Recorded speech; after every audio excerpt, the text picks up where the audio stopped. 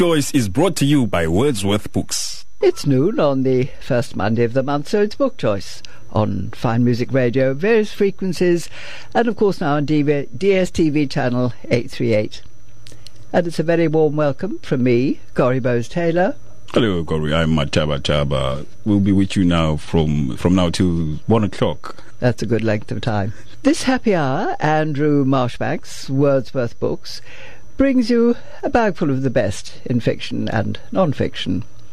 We chat to the great, the maestro, Angelo Gabbato, about his knees and his passion for opera, the book that is one of today's giveaways. Cindy Moritz spies a grand thriller in Daniel Silva's The Other Woman. More spine thrillers from Mike Fitzjames, including the new Tony Park, which is also one of today's giveaways. The 10th of this month, the 10th of October, is World Mental Health Day. The Enumerations is a novel about the effect of a mental condition on a family. Vanessa Levenstein spoke to the author Moira Fisher. John Hanks hopes that adults too will read Kids, Snakes of Southern Africa by Johan Murray and thus keep snakes alive. And Leslie Beek talks teenage fantasy, in other words, other worlds, and two good books for the younger ones. Peter Soul gives us the upbeat on the first Prime Minister of the Union of South Africa, Louis Botha, by Richard Stein. And Philip Todres takes on a remarkable tome, Belonging, the Story of the Jews, 1492 to 1900, by Simon Sharma. Do stay with us for our easy-peasy competition question to win one of two 250 Rand book vouchers from Wordsworth Books, or Angelo Gabbato's Passion for Opera, or Tony Park's captivating Captive. Andrew Marshbanks, a splendid bag full there. Hello, thank you, Corrie. Well, got some lovely books here today, and I see, now that I look at them, that they are all South African, which is unusual. It's normally a mix-up of imported and local stuff. But let us have a look. The first one is by Stephen Hofstadter. It's called License to Loot, How the Plunder of Eskom and Other Parastatals Almost Sank South Africa. Of course, the odd thing about this book, as I'm sure you may have seen the protest, is that Stephen Hofstadter was the person on the Sunday Times Reporter who reported about SARS rogue unit, which was totally false reporting and was sort of put into the Sunday Times to undermine the integrity of SARS. So Stephen Hofstadter comes with a bit of baggage. I have no doubt that the book is accurate, though, but it's something you have to bear in mind when you read this book, which actually reads very well. I enjoyed it thoroughly, and lots of detail, lots of joining the dots, which is what we all need, and to try and follow the terms of inquiry of the various things that are happening at the moment in the parastatal. Right, so that is Stephen Hofstadter, License to Loot, How the Plunder of Eskom and Other Parastatals Almost Sank South Africa, and it's 260 Rand. Well, something very different. I think you probably all know Rebecca Davis. She writes for the Daily Maverick, and she's on with John Matham on Cape Talk, I think once a week. Now, she's just given up alcohol, and when she gave up alcohol, she was searching for something to take over the void that this left, and she decided to look for self-help and track down all the various things that we in Cape Town do to discover ourselves, reform ourselves, make ourselves better. And so she went out and she decided to try everything, to throw herself into the theme of the moment, and this is what she did.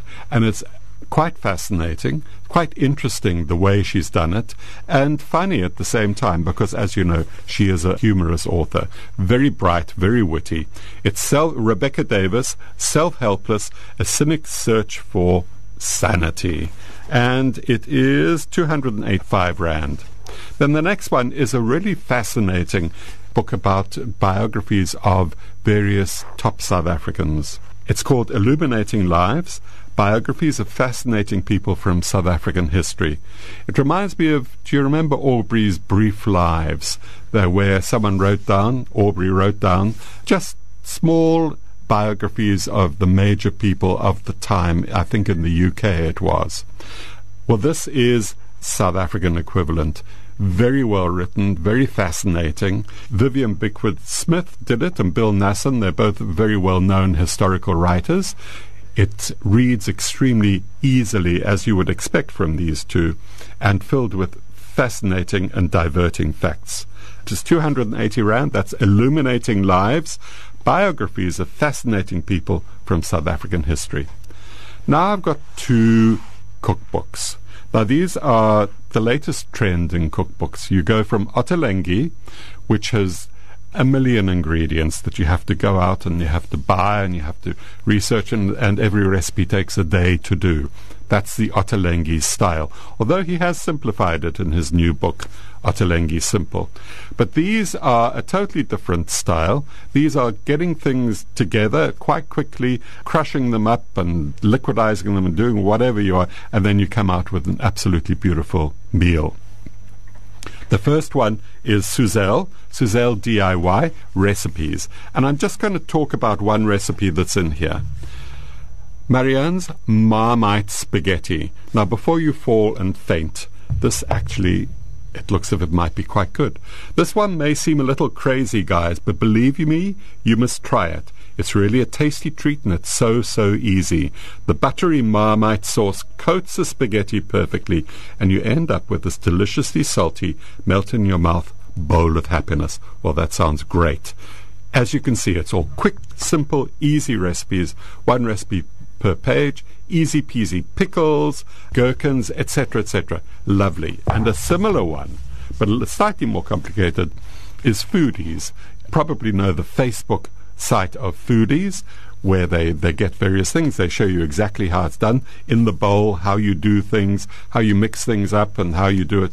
And there's one recipe here that I thought was quite fascinating. Let me just get to it. It's a rice fritter stack, where you cook the rice, you add things to it, you crush it all, you liquidize it all, and then you fry it into little patties, little pancakes, and it looks absolutely amazing. I mean, these people have got food into a different level of ease, convenience, and downright decadence, I would say.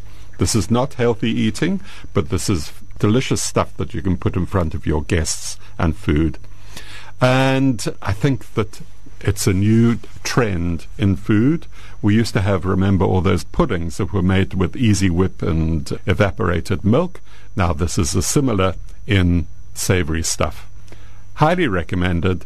Try it. Have a look and try it. Foodies of South Africa is 340 Rand, and Suzelle DIY is 280 Rand. That's all for now. Cheers. Bye. Angela Gubato, the great Angela Gubato.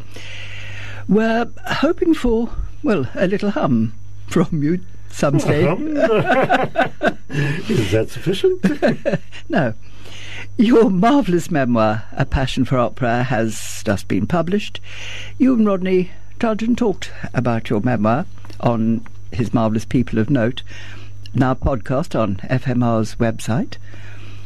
Then there were the booked-out concerts where Pretty Yendi rescheduled her hectic schedule as her tribute to your birthday.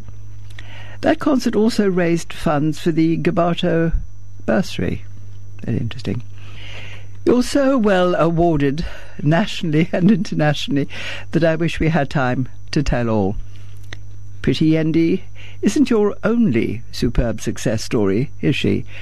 But before we get there, I'm going to ask you a very personal question. How are your knees? My knees. My knees would be much better if I could lose some weight.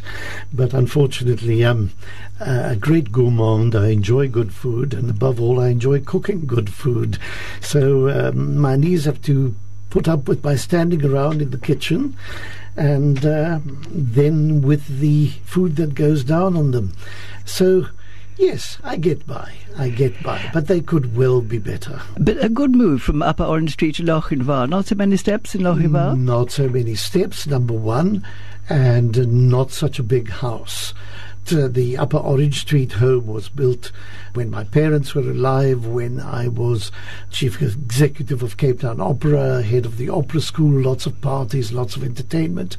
All that is now gone. So a lovely 3-bedroom apartment is already bigger than I need. And your book doesn't just trace your well-tracked operatic life. It's also an invaluable operatic history in both Italy and South Africa. In South Africa, and in your early days, black people had to get a permit to study at your UCT opera school. Well, of course, those were not very happy days. The politics played a great part in everybody's lives, as politics always does, of course. Nothing much has changed there. But if black students wanted to register at UCT, despite all UCT's complaints and notices on its curriculum, one had to get a permit, which was really the equivalent of a pass for somebody to be permitted to stay in Cape Town and study at UCT. Of course, a great insult to personal dignity, and a lot of people decided that they were not going to take this affront and decided not to study. But there were a few, and perhaps these few are not as well recognized and known as they might have been, who took it upon themselves to build their passion for music and for opera in particular, and actually go through this whole difficult process to register at UCT. And Lungile Jacobs was one of them, and he is still around and doing great things for opera. So a tip of the hat to Lungile for being one of the first students to say, I wish to sing opera. I was going to say also, Priti Yendi is one of your best known and your best known students, best known successes, and you're both very fond of each other. But who else was there, and who else is there now? Oh, there have been such a large number. It would be almost unkind to mention a few and leave so many of them out. Probably the best known success stories these days is Musa Nkwana. He's been in Cape Town recently, and he's also published a book explaining the difficulties he had in starting off an operatic career, and he is having great success in America and Europe. We've got Levi Segapane, who's won several competitions, is now one of the leading coloratura tenors that is out in the world. Siyabulele Ntlale, wonderful baritone, working and having great fun in Germany. Pumeza Machikiza, of course, another great soprano who is doing so well, etc., etc., etc. Far too many for me to mention, and those I've left out, please forgive me. I love you all. That's a lovely thing to say. And Angie, on the front cover of your book, A Passion for Opera, you're a young lad in short pants and short trousers. You're clasping your left hand over your right hand. On the inside back jacket, now you're a young 75-year-old, you're holding it's the other way around. Was that deliberate? Was that... Well, probably not. It's an operatic stance. What the designer tried to do, he said, you on the front cover you're going to look like that. We want you to take the same stance at the back. And I said, well, I really don't remember which finger I put where and where my feet were. But they said, okay, well, let's try. So I did. And if it went into the wrong hole, as it were, some deep significance can be read into it, I'm sure. We were talking to the great Angelo Gabbato about his really marvellous historical, obviously, memoir. It's called A Passion for Opera, which, of course, he has, as we have for him. Sydney Morris, the new Daniel Silva. Daniel Silva's spy novels have enlisted a sort of cult following, with fans waiting all year for a new novel to be published and then tearing through it at breakneck speed, finishing breathless and desperate for the next. Such is the case with The Other Woman, Silver's 18th spy thriller featuring the beloved and legendary Gabriel Allon, an acclaimed art restorer who also serves as the chief of Israel's secret intelligence service. The novel opens aptly in Vienna, a deliberate tool to set a suspenseful atmosphere. This city, which was well known as a city of spies during the Cold War, bears great significance in Gabriel's life. The Other Woman goes back in time in its storytelling, and the opening setting provides a crucial link between the old, both factually and fictitiously, and the new world, with specific reference to Russia. In this Cold War setting, Gabriel Allon and his team wait for a Russian defector to appear. Needless to say, things don't go according to plan, and the subsequent investigation finds that Russia has inserted a mole into the upper ranks of Western intelligence. Gabriel's quest to find the mole takes him back in time and intriguingly links to the true case of the notorious British agent Mr. Kim Philby. More about that later. From Vienna, the reader is whizzed through other locales and spy agencies in Europe, the UK, Russia, the USA, and the Middle East at a rate of knots, creating just the right dose of pace and suspense for the story to propel itself towards a partially satisfying ending.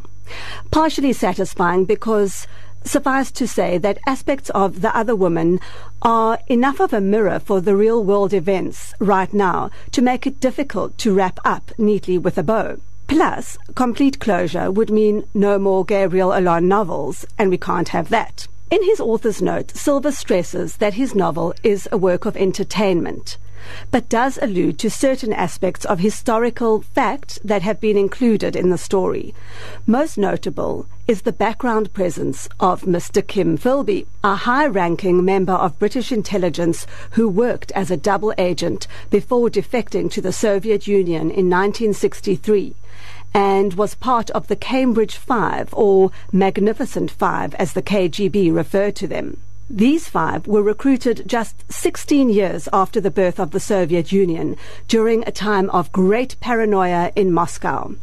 They were part of a political war against the West, which included disinformation campaigns in the Western media, as well as political violence and assassinations. Silver writes, there are striking parallels between then and now. He drew on a number of spy autobiographies in his research for this book, and in sketching Philby, stayed mostly true to his story, save for the introduction of key fictional characters in the telling. And that's how we come to ask, who is the Other Woman, and what is her significance in this convoluted world of subterfuge? The joy lies in finding out.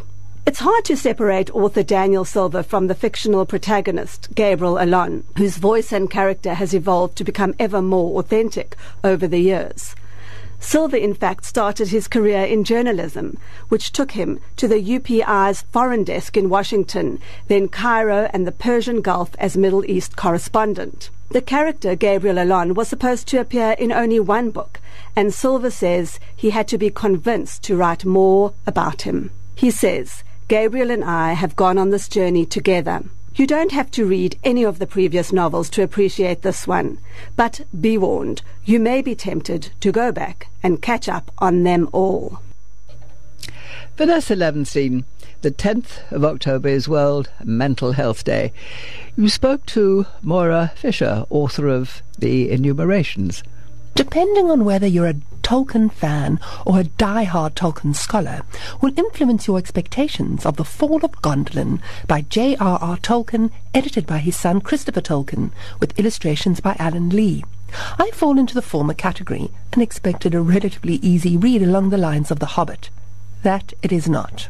You have to rise up and put in the work to enjoy The Fall of Gondolin, but it's worth it. The themes of good versus evil, greed and power that we see in The Lord of the Rings are etched into Gondolin's pages.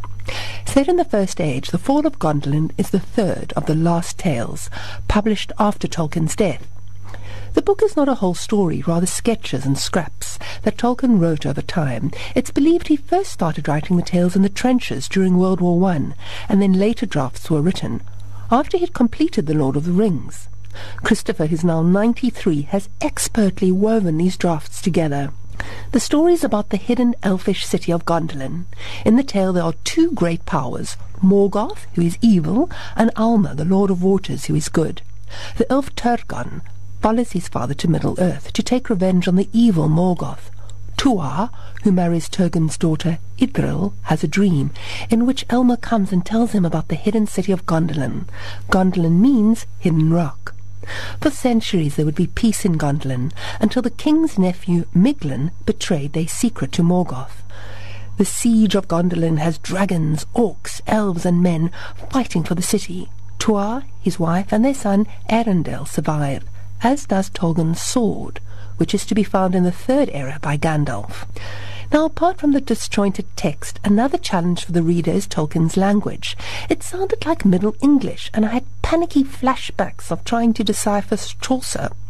However, there is a glossary at the end of the book, and it may also motivate you, like it did me, to find out more about Tolkien and how his love of the Finnish language and mythology influenced his creation of Elvish.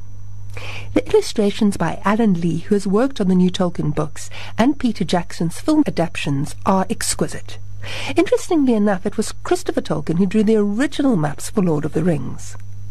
With this trilogy finally concluded, Christopher wrote that The Fall of Gondolin is the last of his father's writings to be published in this form, but even so, the doors to Middle-earth remain open. John Hanks, Snakes Alive. I wonder how many people listening to this program suffer from ophidiophobia. It's not a word you hear used very often, but unfortunately it is a widespread phobia and refers to an abnormal fear of snakes, an obsession that all too often results in an immediate call for any snake seen near a house or garden to be killed. This is nothing new. Snakes have been characterized for their cunning cynicism, dating back as far as biblical times, when the snake persuaded Eve to eat the forbidden fruit of Eden's garden. Even the phrase "snake in the grass" expresses a hidden threat, recognized by Shakespeare, who referred to this treacherous reptile in Macbeth to convey the same evil. Snakes, of course, are not inherently evil and treacherous animals, and I was delighted to see that Straight Nature has published a superbly illustrated production on the snakes of southern Africa written by Johan Murray, and which successfully embraces his passion and enthusiasm for an intriguing group of animals that have been misunderstood and vilified for far too long. This is not a comprehensive field guide, but an introduction to 36 of the 173 species found in southern Africa. And it's an excellent and concise overview on where snakes are found, why they have scales, why and how they shed their skins, why they have forked tongues, how they reproduce, how they feed and move, to mention just some of the elements of their fascinating life history and anatomy. Johan Murray advises hospitals and clinics throughout Africa on snake bites, and I'm sure those who do not like snakes will immediately turn to the section on snake bites, the type of venom, and the identification of the deadliest snakes in our region. More importantly, he gives sound and simple advice on how to avoid snake bites, noting that in the majority of cases, snakes will move away from you if you keep a safe distance from them of at least 5 meters or more. If you run away from a snake, it will never catch you, as the fastest any snake can move is 13 kilometers an hour. Another potential danger is linked to the interesting aspect of snake behavior. A technique of playing dead is used by some species, turning upside down with an open mouth and tongue hanging out until the predator moves away, when the snake will quickly right itself and escape. So be very wary, writes Johan Murray, and never touch a seemingly dead snake. The 36 species the book describes in detail include such harmless species as mole snakes and house snakes, in addition to the very dangerous species with clear photographs to aid identification and a summary of the snake's size, distribution and habitat, food and breeding behavior. The full title of the book is Kids' Snakes of Southern Africa, which I think is a pity, as adults could be put off from even looking at it. I will certainly be recommending the book for school libraries, but with a changed title such as Introduction to the Snakes of Southern Africa, I think more adults would read it and hopefully come to appreciate the extraordinary and fascinating diversity of these reptiles. I suppose we all have our phobias, and a fear of snakes is understandable. But with 16th of July 2018 being celebrated as World Snake Day, we are at last starting to give animals the attention and appreciation they deserve, and Johan's book will undoubtedly help. Perhaps we should ask Nicole Kidman to become our snake ambassador. Why do I say that? Well, she said recently, and I quote, "You know, it's so bizarre. I'm not scared of snakes or spiders, but I'm scared of butterflies. There's something airy about them, something weird."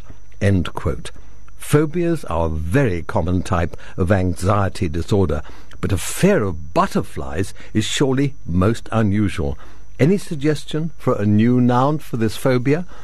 The title of the book is Kids Snakes of Southern Africa. It's written by Johan Murray. It was published in 2018 by Penguin Random House and Straight Nature in Cape Town, and it sells for 130 Rand. Leslie Beak, a teenage book about fantasy and 2 good books for younger readers. Did you ever dream about another world when you were a child? One up an apple tree with a book, perhaps, or in a submarine investigating wrecks and caves.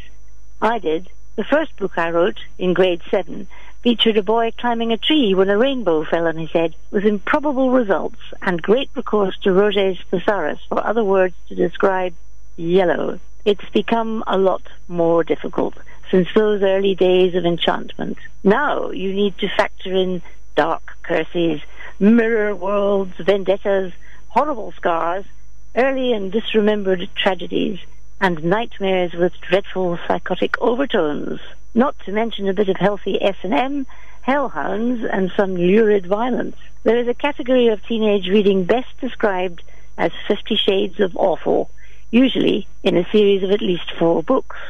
But there are those that shine through. Nevermore, The Trials of Morrigan Crow by Jessica Townsend is one. Guess what? It's going to be a series. I enjoyed it a lot, and it has had to be ripped from the clutches of my teenage test reader. I enjoyed it most of all because I liked the protagonist. I can take a difficult character who improves throughout a story, but not unrelenting nastiness. Morrigan Crow is always likable, even if she does have to live under a curse, mostly her family, I would say. But magic begins to happen. The kind of magic that involves travelling in an arachnopod and also on an umbrella rail, I think. Hey, it's magic. It's fun. There have to be darker moments. The hunt of smoke and shadow, for example. Morrigan felt her stomach drop. The glowing red lights weren't lights at all. They were the eyes of men, the eyes of horses, and the eyes of hounds. They were darkness, a pure absence of light, and they moved with purpose. They were hunting. Don't be scared. Luckily, Jupiter North, you will also love Jupiter North by the end of this book, is on hand to swiftly whisk Morrigan to a place of safety and magic. This is a lovely book, and the trick of it is it's good writing. Invent as much as you please of fantasies and horrors. It's the writing that counts, and this is excellent. Perfect for reading on your bed, under a blanket, with sun shining on you, for younger teens between 10 and 12. Very different is the recreated world in A Jigsaw of Fire and Stars by Yaba Bedu, a British Ghanaian filmmaker and author. This talented writer has looked back into dreams and memories, as well as casting a spotlight on a dysfunctional modern world where ships full of asylum seekers can be torpedoed and child trafficking can happen. The story is experienced through the eyes of Sante, a child of Africa, floated to safety on a deserted beach with her people's treasure and watched over by her eagle guardian, Pris. I read this book twice, my ultimate compliment. It has an eerie, magical realism full of flashbacks and dreams, but the thread of the story holds firm, and the circus background and the realities of the people the circus gives sanctuary to make the story sing. Again, I like the protagonist. I like their honesty and the way they protect and defend and sometimes defy and always love each other. And also, again, the writing outshines the complexities of the plot. In teenage reading, as in all reading, it is the excellence that should count. I reviewed Nevermore, The Trials of Morrigan Crow by Jessica Townsend, published by Orion, an imprint of Hachette, in 2017, and A Jigsaw of Fire and Stars by Yaba Bedu, published by Zephyr, an imprint of Head of Zeus, also in 2017. Peter Soule, a much admired Prime Minister, Louis Botha. Richard Stein's appetite for South African biographies was clearly not satisfied with the 2 books he authored on Smuts. He's now produced a well-researched, comprehensive volume on Louis Botha, the first Prime Minister of the Union of South Africa, an institution he and Jan Smuts did much to create following the devastation of the Anglo-Boer War. I savoured Louis Botha, A Man Apart, published by Jonathan Ball, as I knew little of his background and history. That has been satisfied by this informative volume of a man who was big-hearted and generous, much loved by all who worked with him, and much admired by world leaders such as Woodrow Wilson and Winston Churchill, who described him as one of the truly great men of the world. Botha, who was born on the 27th of September 1862 near Greytown, Natal, and his wife Annie and their many children lived on their farm Waterval, east of Vryheid. When the Anglo-Boer War broke out, Botha joined up with the Transvaal Boers, rising very soon after that to the position of Commandant General. Steyn tells us the chapters on the war are an account of Botha's role in the Anglo-Boer War and not a detailed record of the war itself. During the war, Botha was a brilliant young Boer general who, through his battlefield strategy, won significant victories over the British in the early stages of the war.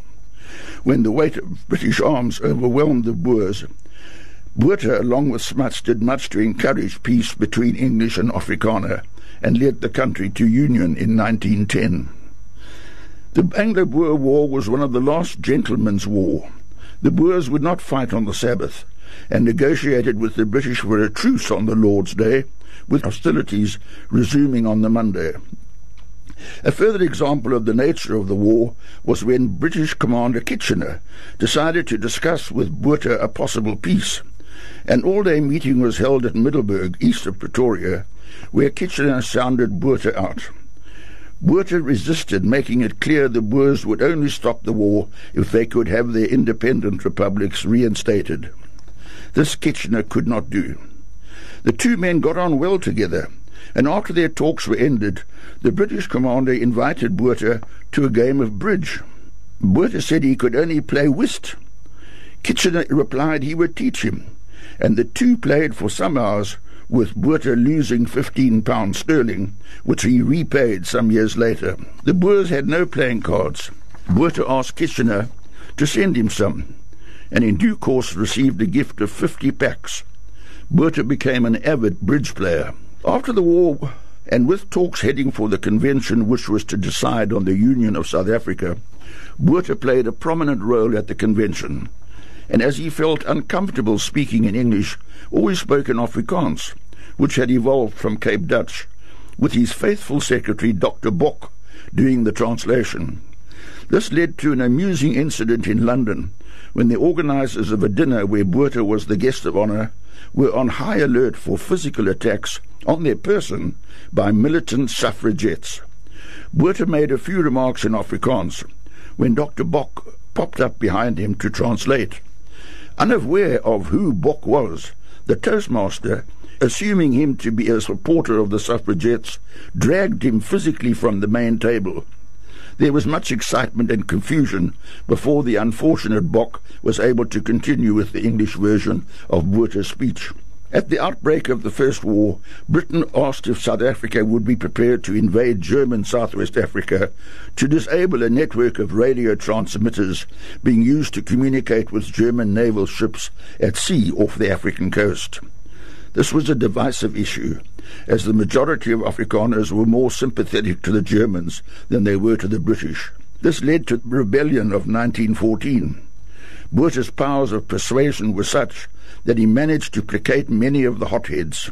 Lieutenant Commander Whittle of the Royal Navy wrote, after meeting Botha for the first time, "No one can meet and talk to Botha for 5 minutes without coming under the spell of his magnetic personality.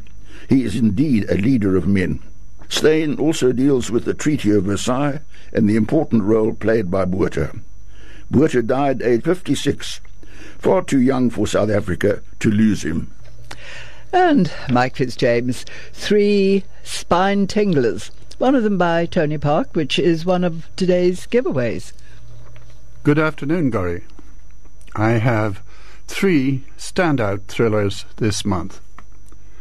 The only problem for the listeners is to decide your best choice. 2 are non-stop action, and the third is a complex thriller which advances at a slower pace towards its gripping final destination. The first is The Helicopter Heist by Jonas Bonnier. It's based on an incredible real-life heist. 4 men gather in Stockholm. Each has existed on the fringes of society, and each has a past that can't be forgotten. Now someone comes up with an audacious plan to steal millions from the largest cash facility in Sweden. Of course, at first, the scheme seems foolproof. Every contingency covered, every detail planned perfectly, but is everybody committed as they say they are? Can they ever really pull off such an extraordinary plan? This story will not allow you to rest easy. I read it in one session with food breaks and suitable drinks to hand. My second choice is Inhuman Resources by Pierre Lemaitre, a leading French writer of crime fiction. Alain Delaby is a former HR executive. Depressed by 4 years of unemployment, he has reached the bottom of his life and marriage.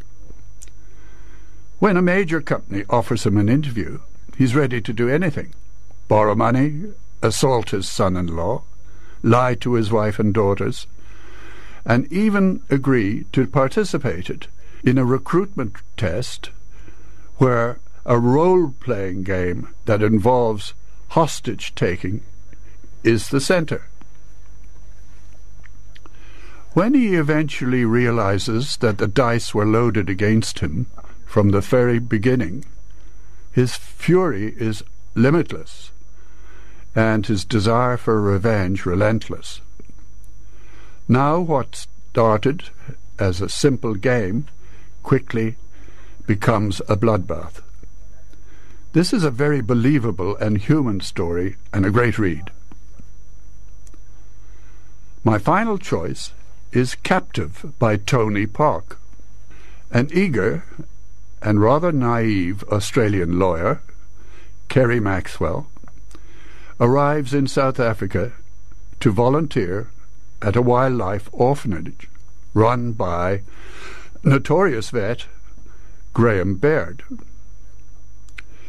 Graham is jaded and reckless, the opposite of Kerry, who is law-abiding and optimistic. When Kerry arrives at the animal sanctuary, she is informed that Graham is now in prison in Mozambique, following a shootout with elephant poachers. In the shootout, he killed the brother of corrupt politician and poaching kingpin Fidel Costa. Kerry's sense of justice takes her to Massinger to assist Graham with his case. However, this was a journey into a dangerous world. She's kidnapped, chased, attacked, and betrayed. And now she learns the bitter truth about the deadly nature of the war on poaching. It becomes quite clear that the motivations of charities, wealthy donors, and private zoos are not at all as they appear. Graham can possibly scare his perilous situation, but will it be in time to stop Costa's quest for revenge? What a non-stop action thriller. That's it for this month. My selections were The Helicopter Heist by Jonas Bonnier, Inhuman Resources by Pierre Lemaitre, and Captive by Tony Park. Whatever you choose, I know you'll enjoy it very much. Belonging, The Story of the Jews 1492 to 1900 is by Simon Schemer. It's published by Bodley Head and distributed locally by Penguin Random House South Africa. This is quite a tome, and yes, it's an amazing story about arrivals, departures, mostly anxious arrivals, as it says, and enforced departures, and the search for a home, which is very resonant to where we are today with migrant populations moving and how do we fit in and how do we belong. So it's a book that is historic but also relevant. And what I'd like to feature most about my review of the book is that I always find capturing the story is the essence in history. And this is a book that is not so much as about dates as about stories, and that's what impresses me enormously. And as it points out, it's not just the stories of rabbis, philosophers, and about religion. There are all kinds of characters, and Schemer really finds their voices and their stories. Reading Belonging is almost like reading a novel. The stories are fascinating, the people are fascinating, and really is a true cultural history in that respect. I was amazed at how he gets into these people's heads and how he is able to tease out the story which really takes you along this historic passage. There are details that fascinate and intrigue, and one of the things that also impresses me is the number of women that feature in the story and the movers and shakers at different times and different periods. There is this passionate telling. It's a chronicle of epic events that lead to the telling of a major shift in history and how people try to belong, people try to be part of and not apart from, and how sometimes it worked, how sometimes it didn't, and the political influences that changed and affected the course of history in different places at different times. Now, Simon Schemer is no stranger to history. In fact, has done several. He is a university professor of art history and history at Columbia University and has published several award-winning books. He's also very well known for features on BBC TV, and in fact someone who likes reading as opposed to television, I'm forced into going through his series called The Story of the Jews, Finding the Words, 1000 BCE to 1492. In fact, what happens before I read the book. And I'd be intrigued to see how he teases out those stories and how he finds the voices to do it. And I believe it is really a very powerful and a very moving series. So it's not a book that you just read. It's a book that you need to get into and go back to and find other little spaces that you want to investigate and find out more about. So that is Belonging, The Story of the Jews, 1492 to 1900. It's by Simon Schemer.